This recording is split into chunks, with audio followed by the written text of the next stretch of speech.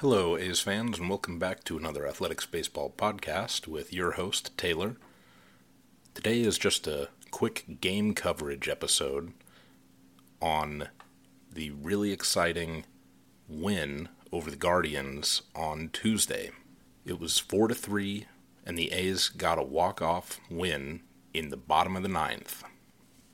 If you listened to the previous episode, or kept up with the results of the A's games since the season has started, then you've known that the A's basically have been struggling offensively and pitching-wise. In the first three games against the Angels, the A's only scored 3 runs and gave up 20. In Monday's really disappointing loss against the Guardians, the A's bats finally woke up, scored 11 runs, but between fielding errors and pitching issues, Cleveland scored 12 in a 10-inning game there. This game was much better. There were still some fielding issues, but the pitching looked way better. J.P. Sears was responsible for all 3 of the runs that the A's gave up in that game, but he went 4.2 innings and only walked 1 batter, but he did give up 8 hits. One of them was a home run. He looked pretty good out there. And Zach Jackson came in, struck out 3 in 1 1/3. Danny Jimenez came in the 7th and went 1 2/3 innings, 1 walk, 1 strikeout. Sam Moll pitched a third, just 1 out, nice and clean, and then Trevor May with the really impressive stat line here, and he had a great day. 1 inning, 1 walk, 1 strikeout, no runs. He walks away with a win as the closer here, getting a win, putting him at a 2-1 record.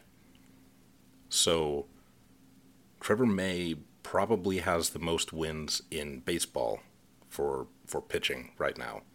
That's kind of a funny thing there.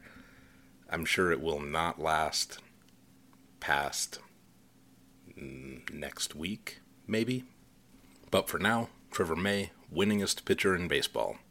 Offensively, the A's batters walked 4 times and got 6 hits, and it felt like more production than that actually happened in this game because most of those hits were extra base hits. Ruiz had a double, Laureano had a double, Seth Brown had a double. I guess half of those hits were extra base hits. And Tony Kemp had 2 singles, and Carlos Perez, the backup catcher for the A's, also had a single. 2 of the runs for the A's came in the 3rd inning. After Ryan Noda took a walk, Carlos Perez hit a single, driving Noda over to 3rd, and then Ruiz hit a nice double.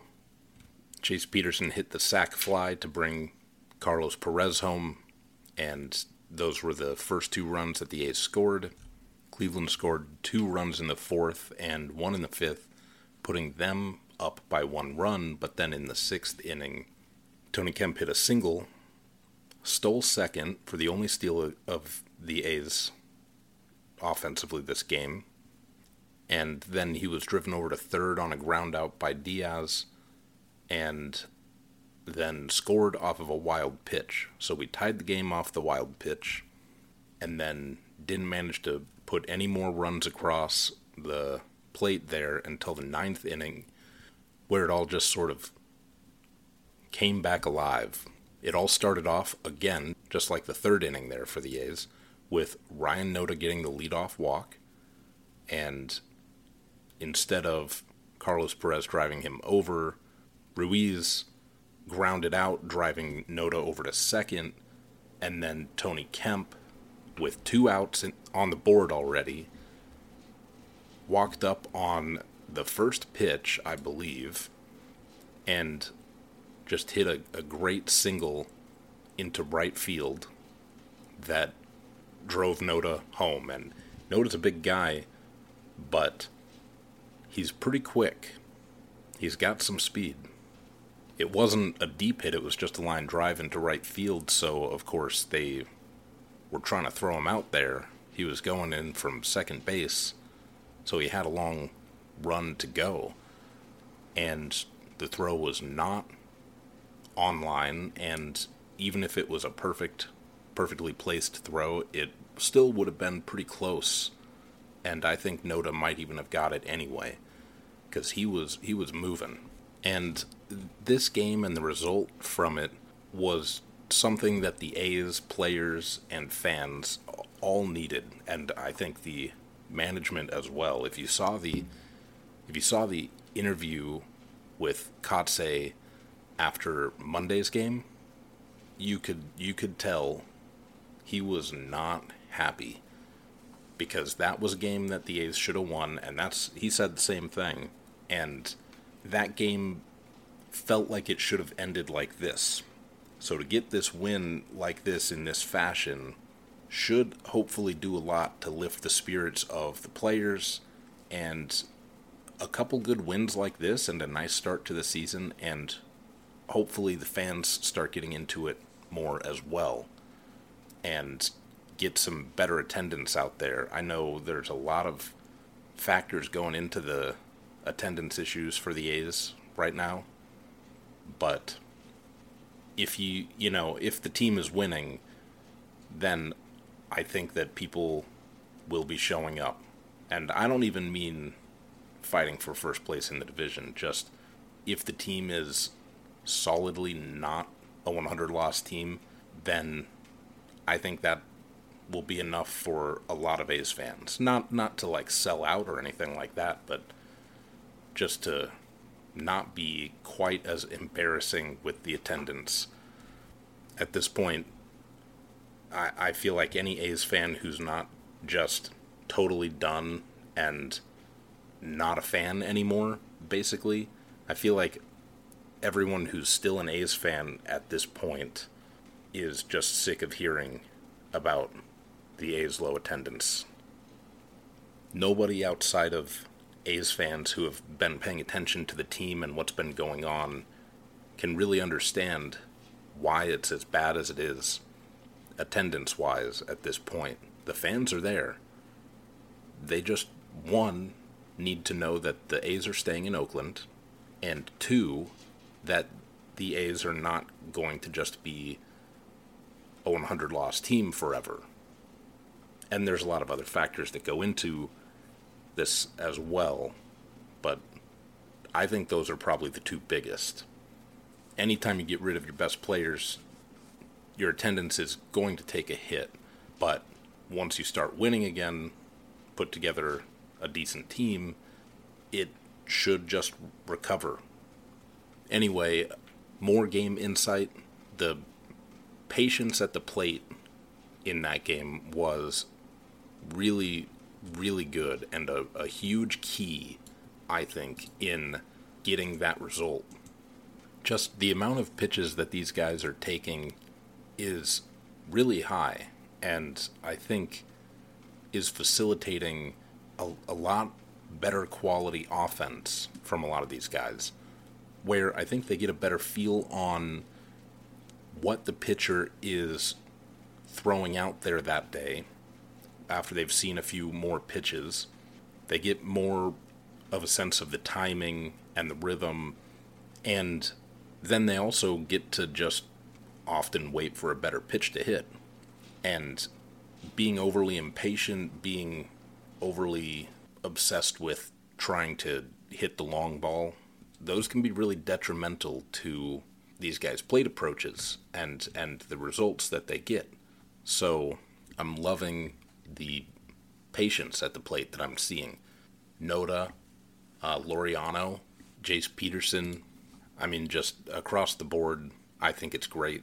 And now I think we need to talk a little bit about the not so great from the game, which was a little bit of little league looking fielding error sort of situations there. I don't want to start any rumors or speculation unfounded here, but the only thing that I can think of that could be causing what I was seeing, not the only thing, I guess, but something that I thought of that popped up to me as a potential cause is just guys not really gelling together as a team yet. I mean, we've got a handful of vets that were on the team last year, a handful of young guys with not a lot of big league experience, and a handful of vets from around the league who were from different teams all individually. And I'm not saying that anyone has an issue with each other or anything like that necessarily, but I just don't think that they're maybe gelled up yet, and I think that wins can go quite a ways to shore stuff like that up and get a little bit more team unity going on.